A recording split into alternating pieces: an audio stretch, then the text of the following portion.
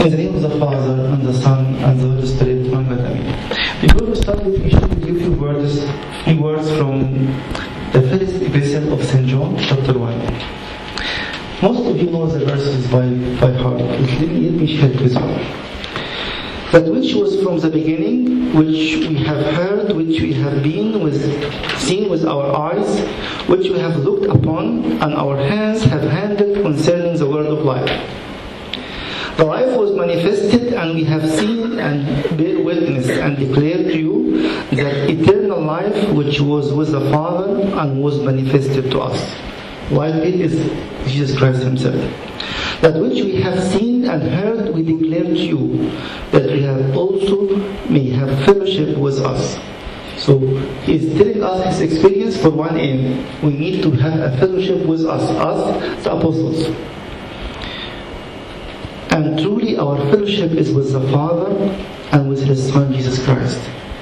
So because we have experienced a personal relationship with each person, as we spoke last talk, and then now we have living a new life, a divine life with the Holy Trinity. And truly our fellowship is with the Father and with His Son Jesus Christ. And these things we write to you, that your joy may be full. So the aim of it, that your joy may be full. Why and how? Through having a personal relationship with each and every person in the Trinity, and to have this divine life. So our first talk was trying to tell us there is a personal relationship with each person. Our second one, I used the title, in the beginning there was love. I'm borrowing this title from one of the books of Father Demetrius Stangoi, one of the greatest Orthodox theologians. He's Romanian, and he has a book with this title. And he meant the Trinity. In the beginning there was love. What we are going to cover in this talk, we'll give a short introduction. And this, number 2, I will keep it for tomorrow. The difference between mysticism and theology. And then we speak about what is puzzling us. Most of the groups were discussing this point, and even we ask this question. How come it's one essence and three hypostases or three persons? How we can relate to each one, believing they are three in one.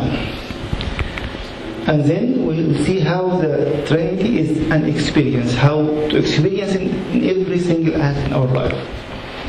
And finally to see the baptism as a door, and the Eucharist at the way, and then we'll have some more application. So let us start with the introduction. And let me start with the words of Saint Athanasius again. Sometimes we are listening carefully and trying to be more intellectual enough to understand and to grasp. But instead he has another point of view in the last chapter of his book on the Incarnation. But for the searching and right understanding of the Scriptures, there is a need of a good life and pure soul, and for Christian virtue to guide the mind to grasp, so far as human nature can, the truth concerning God the Word. If I'm not repenting, I'm not going to get it right. If I'm not repenting and leading a virtuous life, I'm not going to understand it. To be a stumbling block for me. There is no separation in my life, that I'm going to live an unholy life, but I am a grateful. That's why we can see now many professors of theology are non-believers. It's not a matter of how intelligent you are, it's how is your life matching with God to be able to grasp Him. One cannot possibly understand the teaching of the saints unless one has a pure mind and is trying to imitate their life. Similarly, anyone who wishes to understand the mind of the sacred writers must first cleanse his own life and approach the saints by copying their deeds, thus united to them in the fellowship of life. He will both understand the saints revealed to them by God. Again, we need a certain status to understand. Of course, it is His work in me, but without humility, without obedience, I will never live this repented life to be able to understand Him. And here, if I'm approaching it with this humble heart, there's two terms maybe quite new to some of you, but let me explain them in a very simple way. The ontological Trinity and the economy of the Trinity. We'll try to understand those terms, and then how do you have something to impact my life. The ontological or immanent Trinity is the being and the essence. What does it mean? I'll give you a simple analogy and then take the other word. I'm sure maybe some of you have heard it before from me.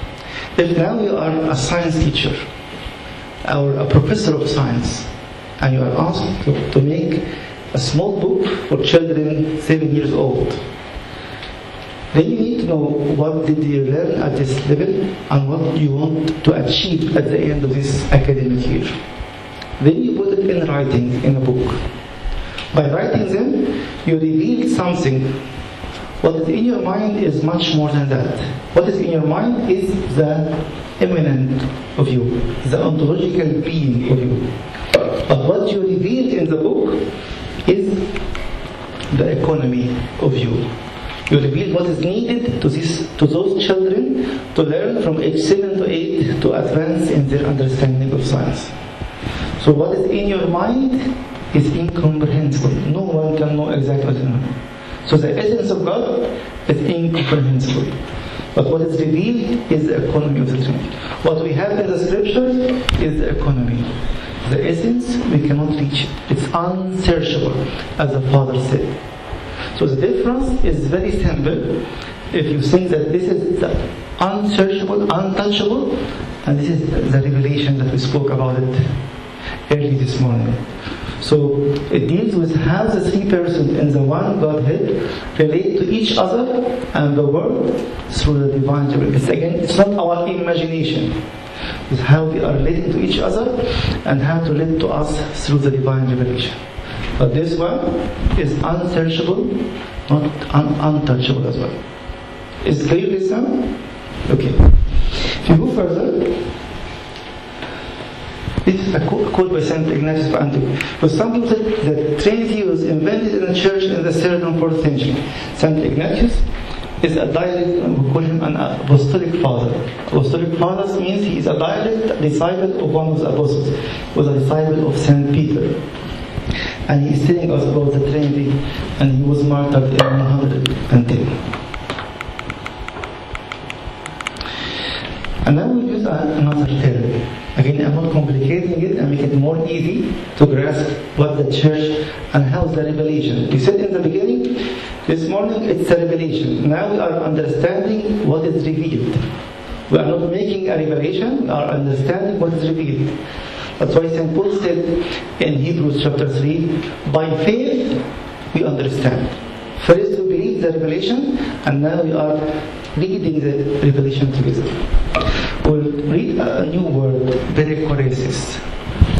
And the Holy Trinity, one essence and three hypostases. Let me explain the word first, perichoresis. The word mentioned in the New Testament a few times, it means surrounding places. That Jesus went to the surrounding places.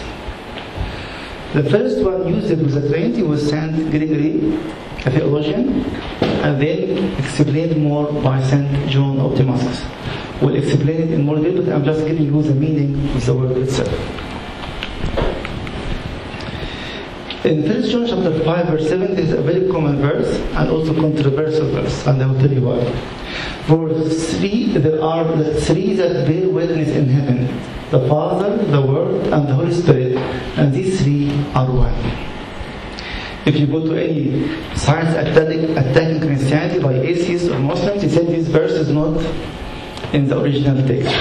This verse is added by Saint Jerome, who lived at the end of the 4th century, beginning of the 5th century. And it's a lie. The verse is very authenticated, and we have a proof. If you go to letter number 46 by Saint Cyprian, was martyred in the year 256. Paragraph 6, he is quoting the same verse as it is. So the claim that Jerome added this verse is untrue. But you'll find it in most of the websites attacking Christianity, whether by atheists, sometimes by theologians, and some other times by Muslims. But the verse is mentioned in the year by Saint Cyprian in his letter on the unity of the church, letter 46, with the same wording exactly. So he's telling us the Father, the Word, and the Holy Spirit. And here is something very important we need to get it right. When we see that there are three persons, we think of it as we are three persons. If now I'm saying I'm Michael and Shelley, we are three different persons, three separated persons. But the Trinity is not as such. But let us first know what is a person. When we speak about a person, is someone relational. He can say I for himself, he or she about the other. The New Testament never mentions the word individual. Unfortunately, only after the Reformation, after the humanistic movement beginning from the 13th century, the word individual started to appear. But in the Christian teaching, the word is not existing at all. They are persons. When Christ created Adam and Eve, they were persons. Why? Because they were relating to each other and relating to God. They have a relationship. Adam said, she is flesh of my flesh and bone of my bones. And he was talking and walking with the Lord. After his fall, he said, the wife you gave me, the woman you gave me. What does it mean? He tended again to be an individual. It is not mine anymore. So when we speak about a person, Christ created us in a perfect personhood. We lost it and we became individual by our sins. And he is the individual according to Father Corsini. He is one of the church fathers from the 10th century. The individual is growing in a perverted way. He moves towards himself. And please check it. Are you living as a person or an individual? Even in your family, you will find sometimes people living as individuals in the same home. He moves towards himself in a selfish, progressive way, which is dominated by the self-love above anything else, which leads to death. For he takes of himself and gives to himself, and he does not allow any fellowship except when it enriches his selfishness only. This was Adam and Eve after the fall, and many unfortunately still living in this individual life. Sadly as well, the society is encouraging us to be individual. No, the church is saying be a person. So we have what we call human nature. But you can't relate to human nature. You can relate to a person from the human nature. That's why the Godhead, we can't rely to the divine essence. As we said, the essence is unsearchable, untouchable. But we can rely to a person. So we are persons of a human nature. I can say I love Shadi or I hate X. I can relate to persons. But I can't say I hate human nature. You are talking about nothing. So God, when He created us according to His image and likeness, He makes us persons with a great difference. If you are three persons, Shadi, Michael and me, you are three persons separated totally. But for God, it is not the case at all. How?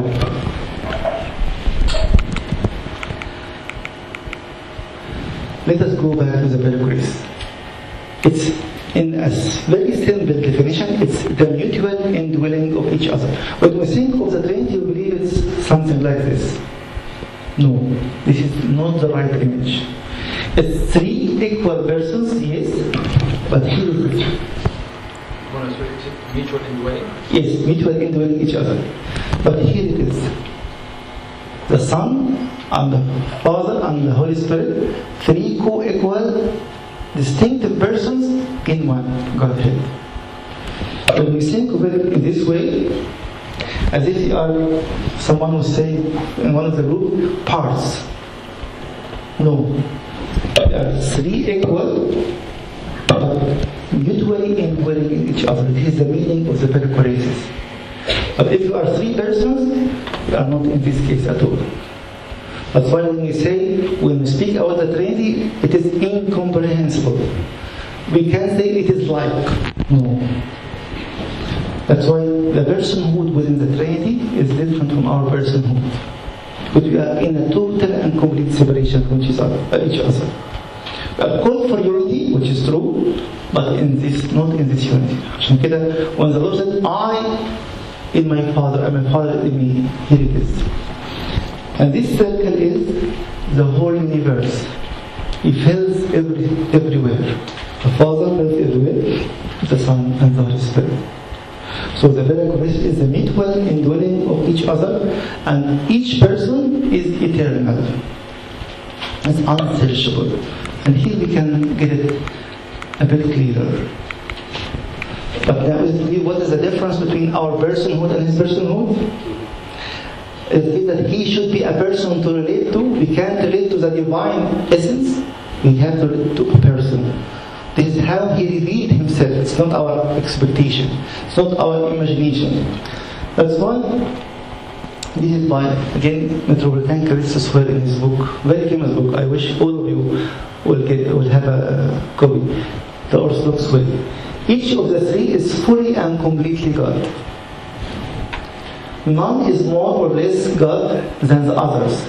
Each possesses not one cell, no partialism, of the Godhead, but the entire Godhead in its totality. Yet each lives and is this one Godhead in his own distinctive and personal way. St. Gregory of Nyssa called strange and paradoxical diversity in unity and unity in diversity. Again, it's incomprehensible. But now we are getting closer to it. He is three persons, but not like we are persons. It's the same meaning of personhood, but it is not the same separation that we have in our life. It is stated in a different way.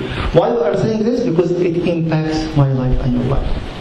The personal characteristics. The Father is the fountain of the Godhead, the source, cause, or principle of origin for the other two persons without any time separation. There was no time that there was a Father and then he waited until he begot the Son. No. Eternally the three are equal. Are existing before time. And then the Son is begotten by the Father. The Holy Spirit proceeds from the Father. That's why we reject what we call the filioque, which we mean that the Holy Spirit is proceeding from the Father and the Son. We reject it because it's a double procession. It makes not two different persons. It became one person. There's the Son, and through the Son, the Father is revealed. That's why when we speak about a person now, it's not a complication. Someone will say that when I'm praying, to whom I'm praying? I'm praying to the Son. If I will pray to the Son, who reveals the Father to me. And he said, I am the way and the life. No one comes to the Father except through me. But how I am going to know the Father, the Son? It is through the Holy Spirit. St. Paul said, no one can profess Jesus as Lord except by the Holy Spirit. Someone was asking me during the break, where is the Trinity in the Lord's Prayer? We start to say, Our Father. We are talking to the Heavenly Father. And because we are calling Him our Father, we are uniting ourselves with the Son. And the very end, we say through Jesus Christ our Lord. Where is the Holy Spirit? No one can profess Jesus Christ as Lord except by the Holy Spirit. So there is nothing not treated in the church. The same thing, the Holy Spirit shows us the Son and makes the Son present to us. He will, and then we are quoting the verse we shared last time. He will glorify me because He will take what is mine and declare it to you. Again, the personhood of the Father, Son, and the Holy Spirit is different from our personhood. It is real in its entire meaning, but with no separation. We are separated persons. But the Father, Son, and the Holy Spirit they are mutually indwelling in each other. Still they are three, but mutually indwelling in each other. And I cannot speak to one and ignore the others because they are related too much, as we'll see in a few minutes. The councils are confirming it, all the church councils, and it's one essence or consubstantial or homoousios, the word in Greek. Yet although the three persons never act apart from each other, there is in God genuine diversity as well as specific unity. beyond our comprehension. But if you think of it according to the revelation, you will find it very clear. And we believe that this threefold differentiation in God's outward action reflects a threefold differentiation in His eternal life. Are you still with me or too much? Still with me? Okay.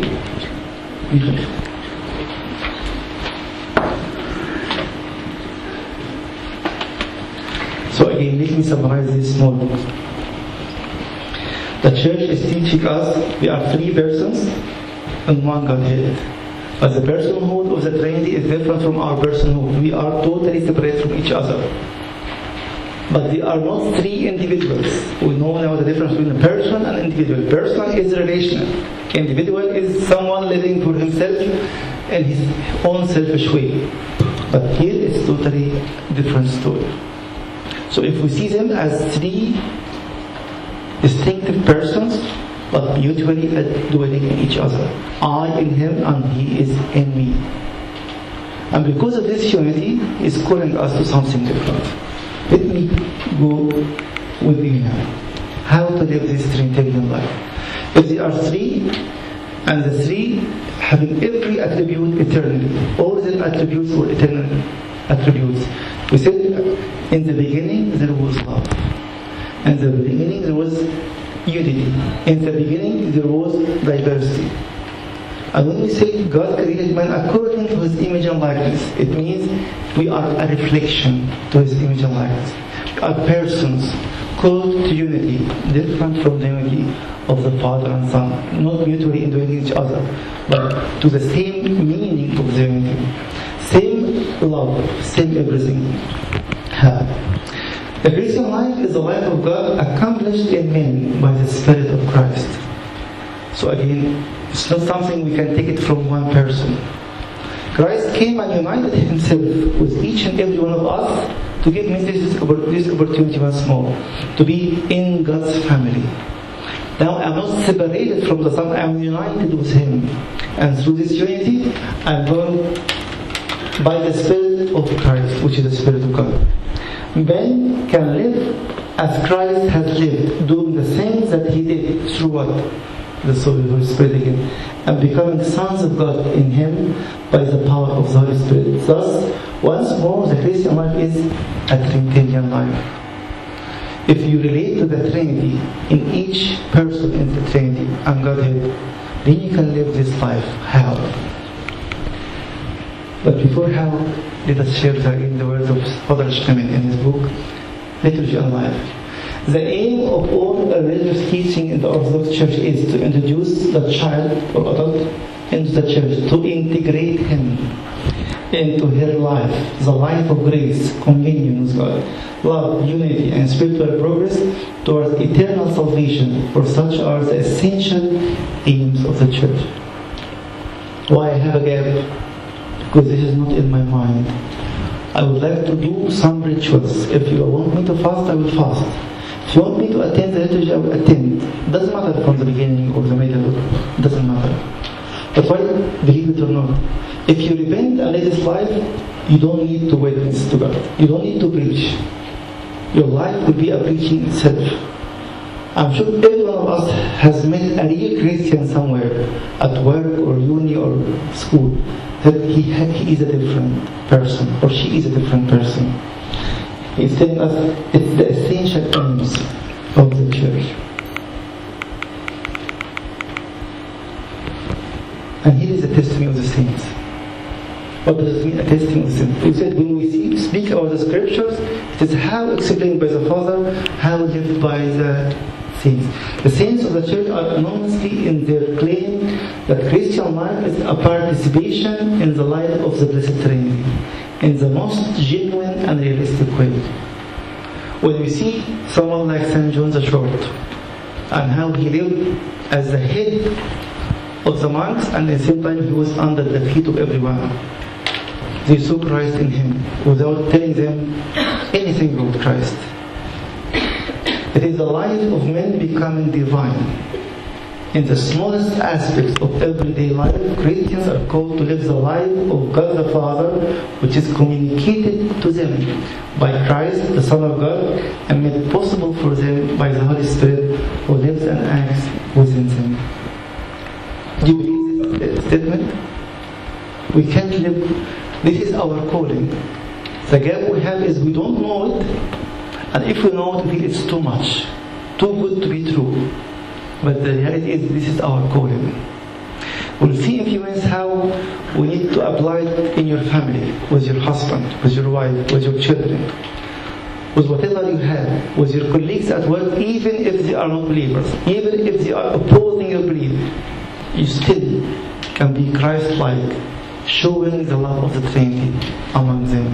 Again, called to live the life of God the Father, which is communicated to them by Christ, the Son of God, and made possible for them the Holy Spirit who lives and acts within them.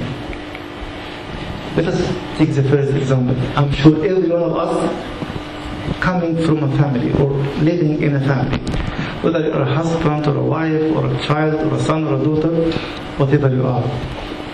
And manage the unity of the two into one makes the new unity a reflection of the unity of the Trinity and the unity of Christ and the Church.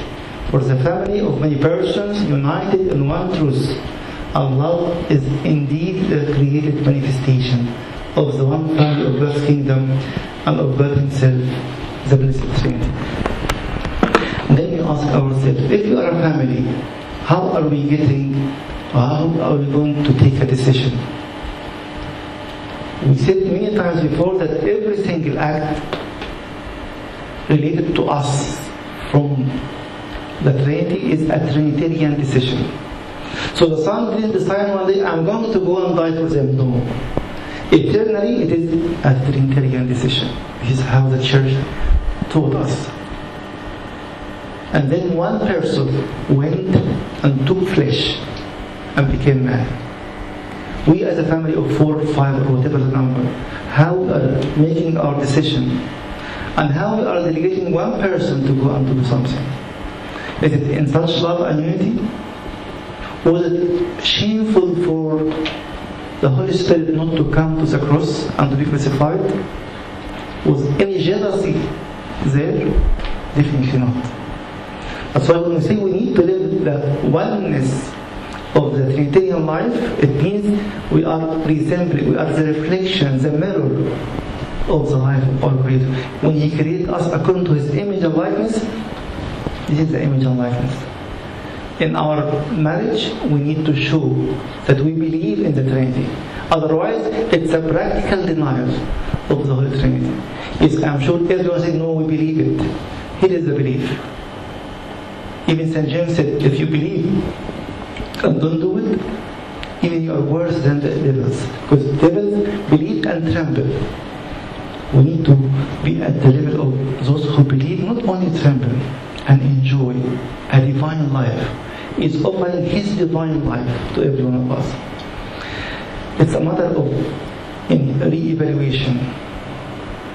Some of us, or some of you, are just still living with their parents. Are you ready to restore the Trinitarian love in your family? Said, I tried before many times, it didn't work. Try again. Never give up. If you are engaged or married, newly married, are you willing to do it with your extended family? Or you are putting it as a stumbling block? No way to deal with it. He's telling me again, are you witnessing to a Trinitarian life? Or are you living in a total and continuous denial of the practical Trinity? So if the first thing is in my marriage, I'm sure every one of us can receive something new and can do something different. Not to have this double life with this gap. We believe in the Trinity, but we are totally disconnected, disunited within our own family. Repentance and confession. If you see that your repentance is reconciliation with your Heavenly Father. Sometimes, and on many occasions unfortunately, have a great brokenness in our understanding of the fatherhood. Because of our earthly father or biological father. Not because he is bad or intentionally wanted to destroy the meaning of the fatherhood. but just it came to pass. For him, fatherhood is to give me money. Or for him is to control my life. To be a good father is to control your life. And out of it, I am totally distorted. And the meaning of the fatherhood is distorted. Or to be totally careless. So for me, the word father is someone who is careless. But our Heavenly Father is totally different. And He's calling you and me for a real restoration. Speak out, please, to your father confession. Or maybe you need to speak to a counselor or a Christian psychiatrist or psychologist to tell you it is time to restore the false fatherhood which is in your mind, or the false motherhood. The church is still not your mother, because the word motherhood is totally distorted again because of my biological mother. Not out of bad sense, but the way I as a father or mother portrayed it in the wrong way. In repentance and confession, once more we renew our new life as sons of the Father through the grace of Christ by the power of the Holy Spirit, forgiven and reunited into the unity of God in His church. I know many never confessed. I look at it from a far distance. Why? It's out of pride. I don't want to be in this humility. The Son humbled Himself, not to any lie. Even to this was a shameful death. The chaos repented. The Bible was insisting that He was a very rich man, but He humbled Himself like a child to go above the sycamore tree. He wants to be reconciled. That's why the church calls the repentance and mystery of reconciliation. I need to be reconciled with the head because I broke the commands, and with a member of the body. I encourage you, if you never confessed, or you confess every 2-3 years, it's not a confession. Confession, it means a life of repentance. I need always continuously to be connected with my Father. The aim is to restore the personhood. Christ came to restore my personhood and your personhood. Don't live at individual again. Sometimes it's very obvious. You can see that this person is living this individual life, but he doesn't care. And he sees himself totally perfect, the best person on the world. So repentance and confession is an application. How I'm going to be reunited through the work of the Trinity to the divine and holy family again. The Holy Eucharist. I'm going to have a question. Yes. I'm going back to the fatherhood point. Yes. Some might think, well, if the only model that we had in our sort of parenthood or model in church, it has given us a different or distorted image of a father or a mother. Some might think, is it really possible that through hearing about the Trinity or that revelation that one can change completely the experience of fatherhood to relate better to the father? Because normally people go back to the default system, which is the usual way they've experienced it. Yes, I'll tell you something, and this will explain more tomorrow as well. The word mysticism that we want to introduce more tomorrow. Can you tell me, now we had lunch. After this lunch, how many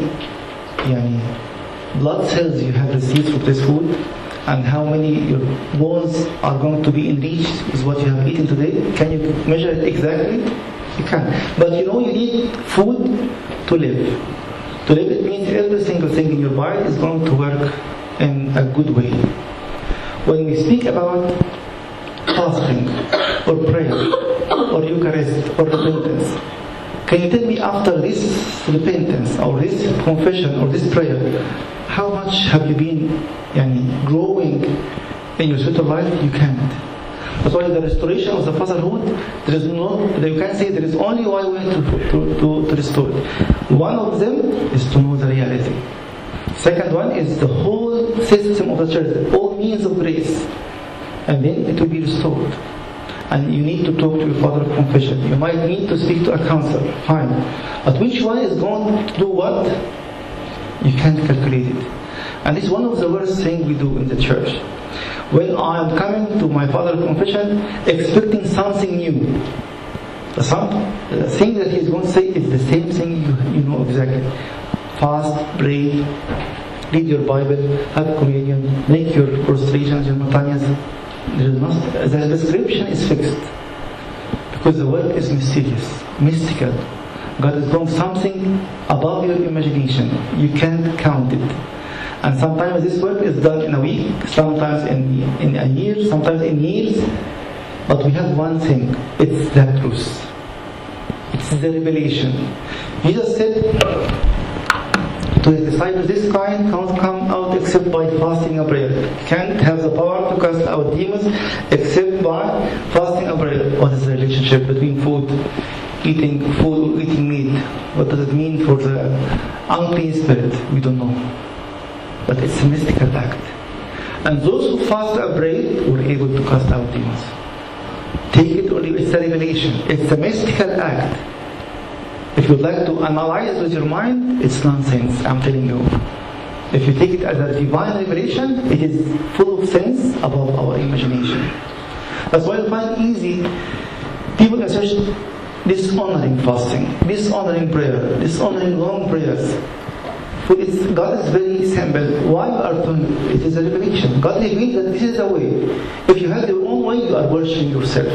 It's up to you. No one can stop you, but be sure you are making an idol called me, and I am worshipping me. I'm not worshipping the true God anymore.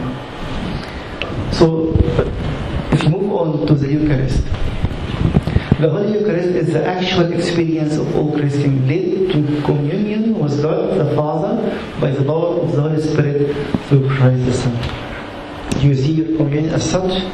You are in the life of the Holy Trinity. You are not separated from God. You are restored as a person. You are restored in the divine family, the eternal family.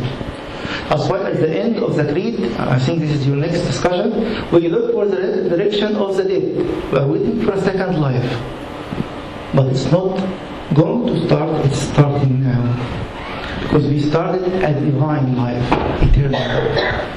Who is present in the word of the gospel and in the Passover meal of his body and blood eaten in remembrance of him. The very moment of the divine liturgy towards the Father through Christ the Word, the Lamb, in the power of the Holy Spirit, is the living sacramental symbol of our eternal movement and towards God, the Blessed Trinity. Again, each worship in the church, each way of me or any means of grace is towards the eternal eternity again. So if we comprehend your Eucharist, your communion as such, are you going to come late? Are you going to miss it 1 week because you have a birthday for your child or for your friend or because you are tired? I have a divine appointment to partake and participate in the divine life of God. When we ignore it or when we minimize it to just, I'm used to go with my parents when I was young and they are pushing me to go when I am old, so I have to go just to stop them nagging at me. No. It is here what is offered to us, a divine life with the Holy Trinity. Even your prayer. When you think of prayer, you think it's just 2 minutes, tell him what you want. Thank you for what you have given me, and I need more. This is my prayer. Or don't overburden me with prayer. God is so simple. Yes, God is so simple. Christianity is the revelation of the Trinity accomplished within the third person of God, inspired by the Holy Spirit. Many can call God our Father only because of the Son who has taught them and enabled them to do so. Just to say our Father, it means you are uniting yourself with the Son Jesus Christ. And you called His Father your Father. You are enjoying the love of the Father to the Son, as we spoke early this morning. And you cannot profess Jesus as Lord except by the Holy Spirit. So just by saying our Father, we profess the Trinity. When we sign ourselves with the cross, we are believing and expressing our belief in the incarnation. He came from the Father, sent the Son to the womb of Virgin Mary. And we believe in His resurrection because we profess Him as Lord Jesus Christ, as the Son of God. We profess that the Holy Spirit is indwelling in me and working in me. That the true prayer of a Christian is not the calling out of our souls in earthly isolation to a faraway God. It is the prayer in us of the divine Son of God, made to his Father, accomplished in us by the Holy Spirit, who himself is also divine. Do you believe that? عشان كده one of the church fathers said something very nice. He said, your weak prayer can pray for a few minutes. Before the Father, it is exactly like the prayer of Jesus Christ before the Father. How? I'm not alone. I'm in the Son. So my prayer in the Son is equal to the prayer of the Son to the Father. Your weak fast in the Son is equal to the fast of the Son in front of the Father. I'm not trying to complicate, I'm trying to simplify it. You can't live a life not Trinitarian and say, I'm a Christian. You are missing something very big, and the bag is getting huge every day. When I was in our group, the need to know about the Trinity and the meaning of it, and to relate to the Father, Son, and Holy Spirit, is not because God will be offended if we don't. I'm a loser. Exactly. It's because we need to mature in our relationship, and we need to relate to the Father, Son, and Holy Spirit, because that makes us live eternal life and enjoy all these blessings and gifts. It's our need to mature in the relationship, not that the God will be upset or anything. Yes. Also, we said in our group as well, just to summarize, that if you were following a vague God, you will fall into sectarianism. Yes. God is not an idea; is a person you relate to. Yes. The second comment. Sometimes I give up of my life. I'm bored with my life. But if you do that, you are eternal. At the end of the age, Christ will come in the glory of God the Father, and He will make the Father known throughout all creation. The Holy Spirit will fill all things and enable all to be in union with God through Christ for eternity. Again, He has the presence and the action of the Holy Trinity. If you believe that you are not earthly human being, your life is not 60 or 70 or 100 years. It's eternal. How are you going to think? Sometimes you are very excited because you are going to travel somewhere after a month or 6 months, or you're going to marry after a year, or whatever it is. What about your eternity? When you believe in the second coming, we are living this eternity, waiting for the coming of Him, who is going to unite us with this life eternal. Saint Cyprian is saying, we all then, beloved brethren, to remember and to know that when we call God Father, we ought to act as God's children. Why? Because He has one Son, Jesus Christ. And we are all hiding in Him, uniting with Him in each and every liturgy, in each and every communion. That's why the church has the summit of its worship is the Eucharist. Not because it's a good habit to go to Sunday church, no. It is only during the Eucharist. And that's why when the church, or any church, not our church, is missing the Eucharist, it's missing the Trinity. It's not only a rituals of Sunday, it's missing the Trinity. Because you are not going to be united with the Holy Trinity virtually. I believe in the Son. He died for my sins, so what? But I'm united myself with the Son in actual fact, as we'll see it in a moment. This is what we say in the liturgy of St. Basil. Again, it's the practice of our practical belief in the Trinity. I'm sure you know, but let the Holy Spirit open it more for us. Because first you are master to partake of your holies unto the purification of our souls, our woods, and our spirits, that we may become one body and one spirit, to be like you. You just prayed 4 times in John chapter 17 that they may be one as we are one. You need to live the unity of the 3 persons in the one Godhead. I'm praying for you. This is what was in His mind for each one of us, and for each family, for each church, just a few hours before giving Himself to the cross. I'm saying it's not a big deal. We are fighting at home every day. We are fighting with each other, with extended families, with friends at church. It's not a big deal. I'm right, you are wrong. No. that we may become one body and one spirit, and may have a share and inheritance with all the saints. And here is very, very serious. If you don't accept this oneness, you miss the inheritance. You lose your eternity in another way. Looks very sharp, but it's very clear. We are doing all these things that we may have a share and inheritance with all the saints who have believed you since the beginning. And then we pray after that, immediately we pray for the one holy Catholic, it's the oneness of the church. Unfortunately, nowadays many are not keen on this oneness. Again, it's a practical denial of the Holy Trinity. The Lord is telling us, I'm praying that you may be one as we are one. 4 times in His last prayer. Tell us what you do in the Eucharist, what we do in the liturgy is a Trinitarian. And when we reject it, we are losing everything. That's why it starts with the Holy Kiss. The anaphora in the liturgy starts with the Holy Kiss to tell us one thing. Through the Holy Kiss, I admit and accept the oneness of each and every member, not in this church only, but over even those who died from, and I was in a relationship with them in a way or another. So it's very serious. Let me finish with you in a few minutes. First thing is, we have a door, and then we have a way. And this door is our baptism, and the way is our Eucharist. And then when we were baptized, we were integrated in the family of God, are born again of water and spirit. We restored or received a full restoration of the personhood. Now I can be a person again, related to one another, and in fellowship with God, as St. John told us at the beginning of this sermon today. And here what happens in each liturgy. I'm not going home alone anymore.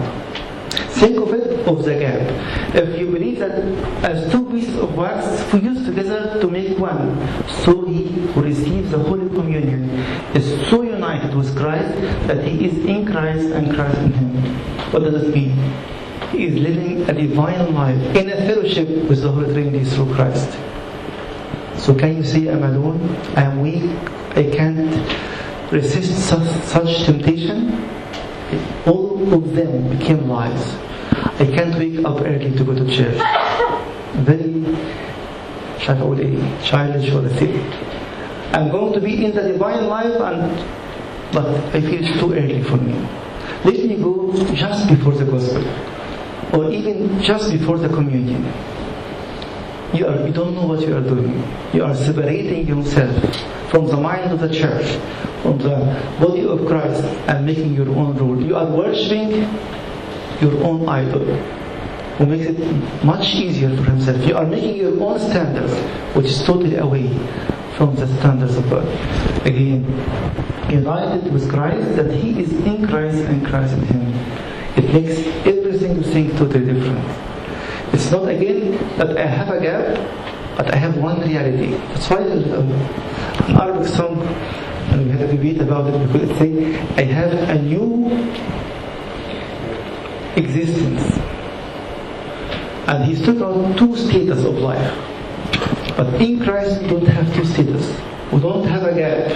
Either you are in Him or not in Him. You are in Him and struggling, fine. You are not in Him and you feel that you are good as you are, this is a very serious problem. St. Augustine says, through the Holy Eucharist, the faithful eat and drink the life of Christ. As we explained earlier this morning, what is the life of Christ? Again, in each temptation, in each battle, you are not alone anymore. And this is the perfect Christianity according again to Christus' will. The most perfect rule of Christianity, its exact definition, its highest summit is this: to seek what is for the benefit of all. St. John Chrysostom said, I cannot believe that it is possible for a man to be saved if he does not labor for the salvation of his neighbor. He can't imagine it. As someone calling himself, I'm a Christian, but I will not bother. Sometimes even with my wife to go to church or to confess or not. or my parents or my brother or sister. He cannot believe it. Such are the practical implications of the dogma of the Trinity. That is what it means to the Trinity.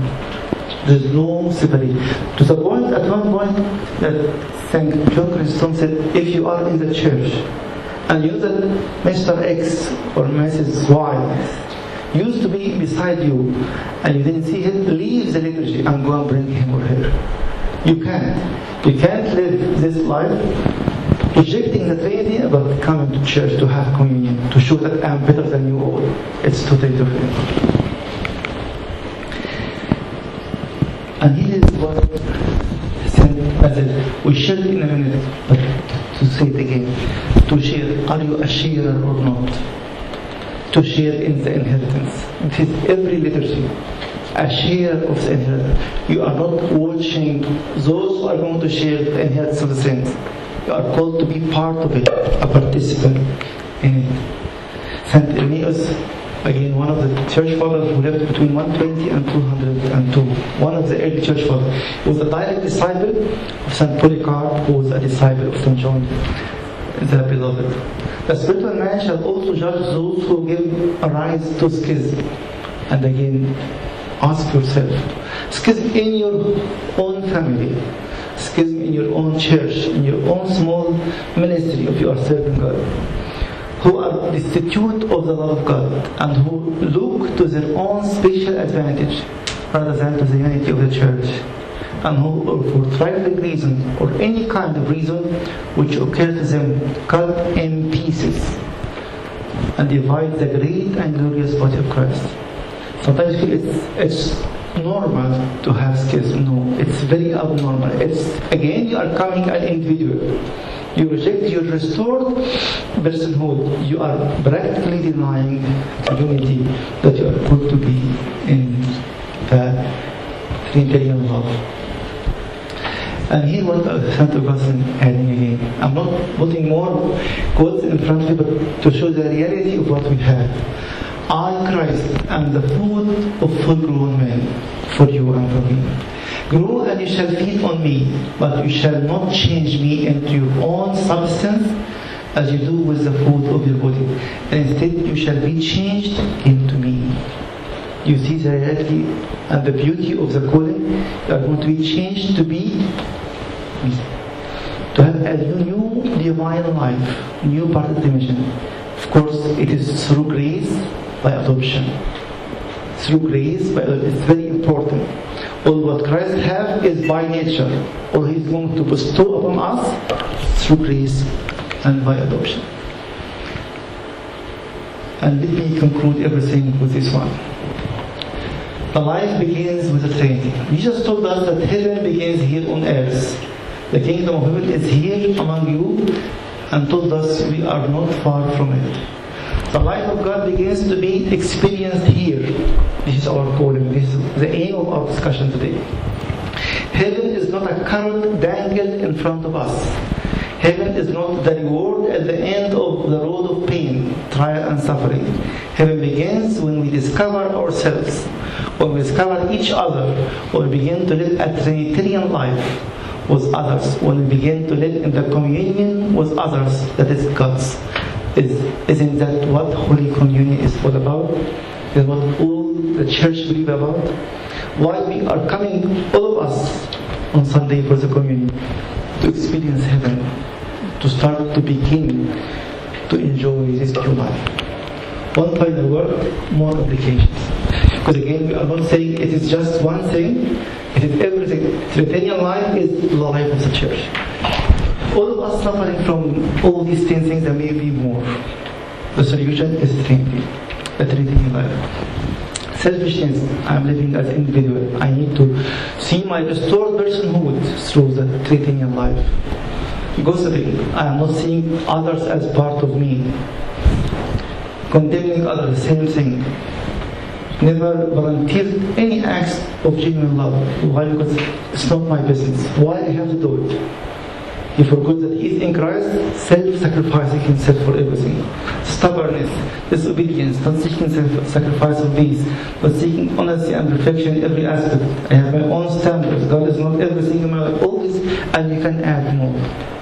The solution is the Trinitarian life. That's why I'm sure you heard a lot about the Trinity. And we can have list of verses from the Old Testament to say, here is the Trinity. And list from the New Testament, here is the Trinity. And church father quotes, and even from the Jewish rabbis, words of affirmation, there is a Trinity. But what? For what? Do we live it or no? So maybe our concern was in the past, we need verses to prove the Trinity. We need quotes from the church father. We have a lot. But why we have this and we don't have the life itself? And vice versa. I heard it from many people, and even it's recorded in my church father. If we are living the Trinitarian life, we don't need to preach the Trinity. We would like to live like you. Whatever you have is true and is right. But because we failed to present the life of the Trinity, it became a stumbling block to their minds, because it's not livable. If you remember, I shared with you the story of Father John Mindor, as I conclude with this one.